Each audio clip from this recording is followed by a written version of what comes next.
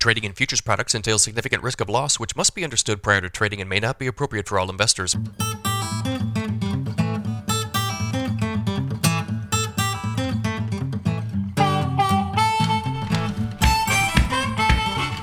Good morning, everybody. It is Friday, July 22nd, 5:49 a.m. Central Time. As I speak here, December corn futures down 4.5 cents at $5.69. November soybeans down 1 1/4 at $13 1/4. September Chicago wheat down 26.5 at $7.79 3/4. September Kansas City wheat down 23.5 at $8.37 3/4. September spring wheat down 23.5 at $8.89. If you guys are listening on the podcast, appreciate it. Leave me a review on that Apple app in particular.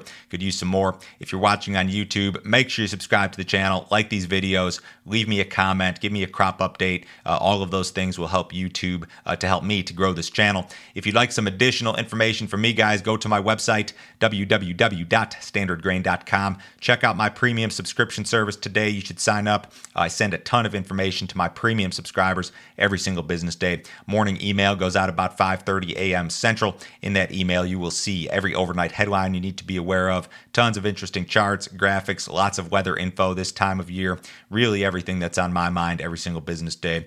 My daily subscriber-only videos are included as part of this. Yesterday, I did kind of a back to basics grain demand review. What's the demand base for U.S. corn? What's the demand base for U.S. beans? What is the demand base for U.S. wheat? I went and did kind of did this on a percentage basis, made it real easy to understand. I had requests to do this type of video from subscribers. So if you guys are interested, sign up today. It's $50 a month. You can cancel at any time. No other fee, no other obligation, and nobody will try to sell you anything else. Before I get started here today, let's look at some price charts because we've got some ugly stuff going on here. Here's my SRW wheat chart, SEP22 contract. This deal peaked at $12.85 back in May. We had this big run up, in late February into March following the Russia-Ukraine deal. And we've since given back all of those gains. So we've seen a total round trip here. We're back to pre-invasion levels, below $8 per bushel. Really ugly stuff. Here's your Nove soybean chart. We peaked near $15.85 back in June. The market traded below $13 overnight. That's the lowest trade since January. Ugly stuff there as well. December corn peaked at $7.66 back in May. And then you had kind of a secondary peak here in June at about 7.5. You're into the 560s this morning, lowest trade since January overnight. So really some ugly stuff here in regard to the grain markets. Some pretty heavy selling pressure here the last few weeks. I think a lot of this has to do with recession fears. Recession fears continue to mount, and I think a great deal of the weakness in these grain markets can be attributed to these fears. If you have a bad enough global recession, it could result in reduced demand or even drastically reduced demand for grains and oilseeds, and that would render a lot of USDA's projections invalid to some extent. They could just be totally wrong in regard to these demand projections and the balance sheets. Maybe that's taking too many steps forward, but I think that that's some of the fear out there right now. Central banks are hiking rates, and all of the central banks, they failed to see that all of this COVID-related stimulus money, all of the lockdowns, they failed to see that those things would result in multi-decade highs in inflation. And they missed it, and they messed up, and now we're going to pay the price for it the way that it looks. Many of the big banks in the U.S. put recession odds at about 50%. I think a lot of people believe that the probability is actually much higher. The European Central Bank hiked its benchmark rate for the first time in 11 years just yesterday. The U.S. is going to hike again. So that's a big part of the deal here. I'd love to tell you guys every day that every move in corn, soybeans, and wheat has to do exclusively with supply and demand, yield prospects and weather and all of that stuff. But I just don't think it does this time around. I think that there are other things at play here. And I will talk about weather here in a second. We do have some crop issues. But I think that these recession fears are maybe the bigger driver of prices here. Now, on that same note, U.S. initial jobless claims rose to an 8-month high last week. Initial claims totaled 251,000. That's the highest level since November of last year. So this reading is perhaps an indication that the labor market is beginning to slow. Although you've got to note this.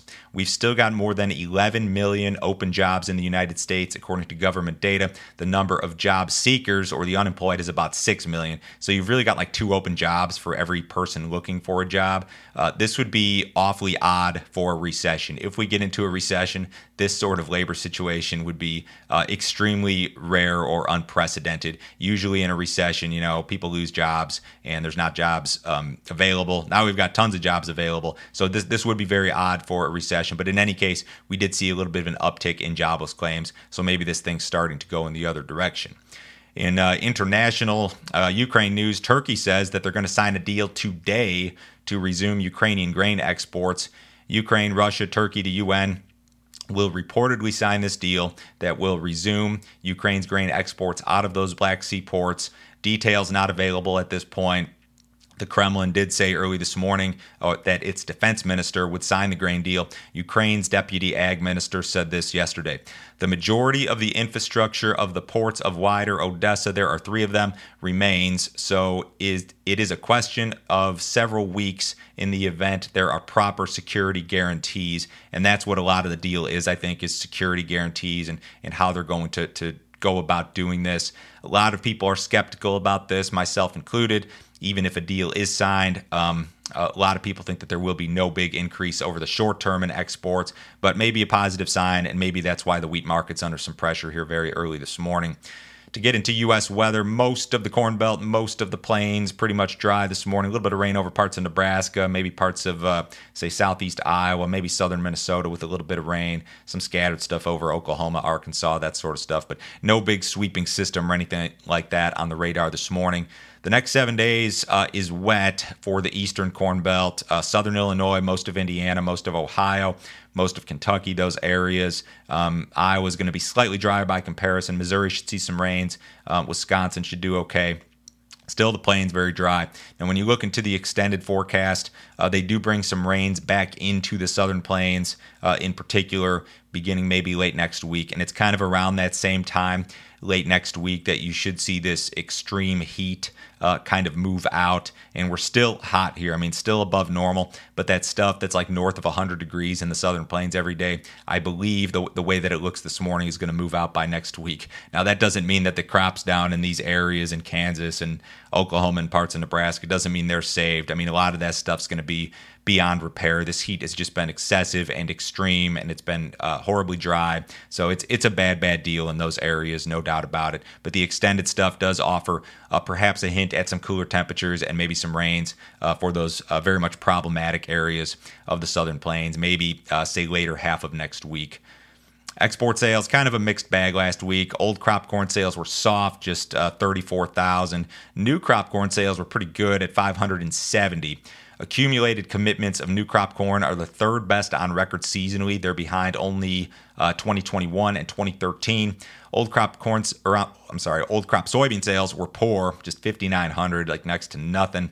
New crop soybean sales were okay at 255. Accumulated commitments of new crop soybeans are the 2nd best on record seasonally, behind only 2012. So your new crop bean export book is actually pretty good, and as is the case with corn.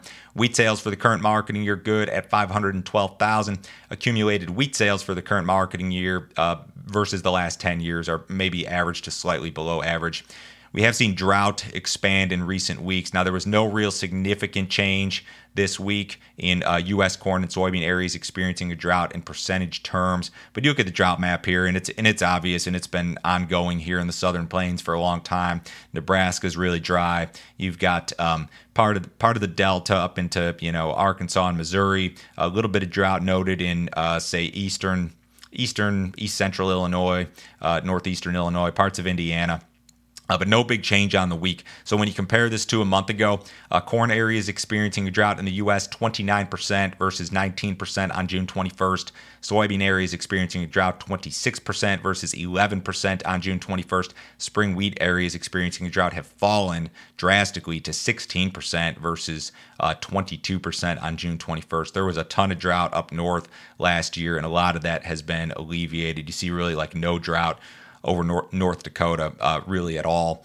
The Cattle market was marginally higher, I believe, marginally lower in live cattle yesterday, marginally higher in feeder cattle. Cash trade was not anything exciting, mostly 136 in the south. We've got cattle on feed and cattle inventory after the close today at 2 o'clock, so be prepared for a little bit of volatility, perhaps on Monday morning. U.S. dollar is marginally higher this morning. The S&P's down 8 points. The Dow's about flat. Bonds are up a full handle. Crude oil down again, down $1.30 in the SEP WTI 95.05. Have a great weekend, guys. I will talk to you Monday.